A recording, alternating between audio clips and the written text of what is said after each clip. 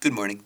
My name is Mike, and I make this podcast because I like to learn and create new things and to help get the word out about something else that I've made called the Flex Deck.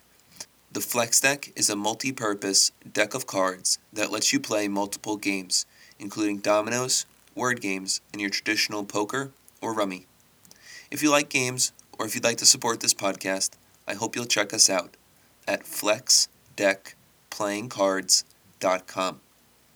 Today, I'm reading the Denali National Park Preserve article from Wikipedia, the free encyclopedia, and website to go to for the questions, not the answers. For the answers, I encourage you to support your local library. Geology. Denali National Park and Preserve is located in the central area of the Alaska Range, a mountain chain extending 600 miles or 970 kilometers across Alaska. Its best known geologic feature is Denali, formerly known as Mount McKinley. Its elevation of 20,310 feet, or 6,190.5 meters, makes it the highest mountain in North America.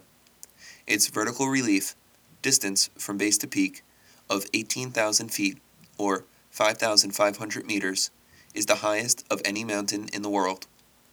The mountain is still gaining about 1 millimeter, or 0.039 inches in height each year due to the continued convergence of the North American and Pacific plates. The mountain is primarily made of granite, a hard rock that does not erode easily. This is why it has retained such a great height rather than being eroded. There are three major rock provinces that run in east-west bands through the park. The oldest is in the north, and the younger ones in the south. The area is categorized by collision tectonics. Over the past millions of years, exotic terrains in the Pacific Ocean have been moving towards the North American landmass and accreting or attaching to the area that now makes up Alaska. The oldest rocks in the park are part of the Yukon-Tanana terrain. They originated from ocean sediments deposited between 400 million and 1 billion years ago.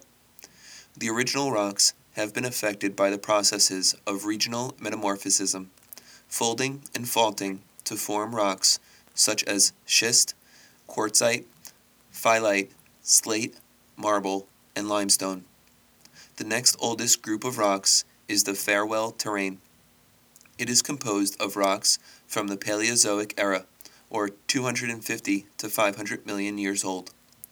The sediments that make up these rocks were deposited in a variety of marine environments, ranging from deep ocean basins to continental shelf areas.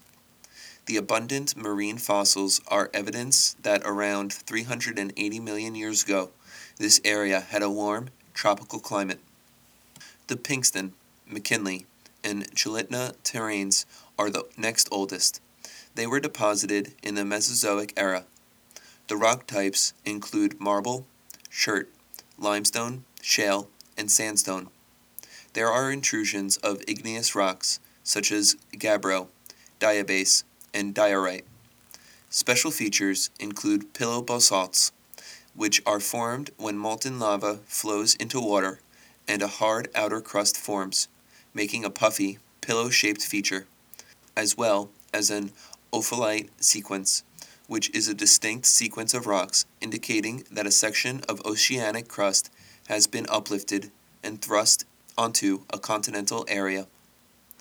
Some of the youngest rocks in the park include the Chulitna terrane, which is a flyish sequence, a sedimentary rock sequence deposited in a marine environment during the early stages of mountain building, formed about 100 million years ago during the late Cretaceous time. Another rock sequence is the McKinley intrusive sequence, which includes Denali. The Cantwell volcanics include basalt and rhyolite flows, as well as ash deposits.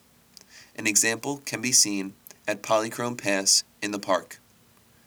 Denali National Park and Preserve is located in an area of intense tectonic activity.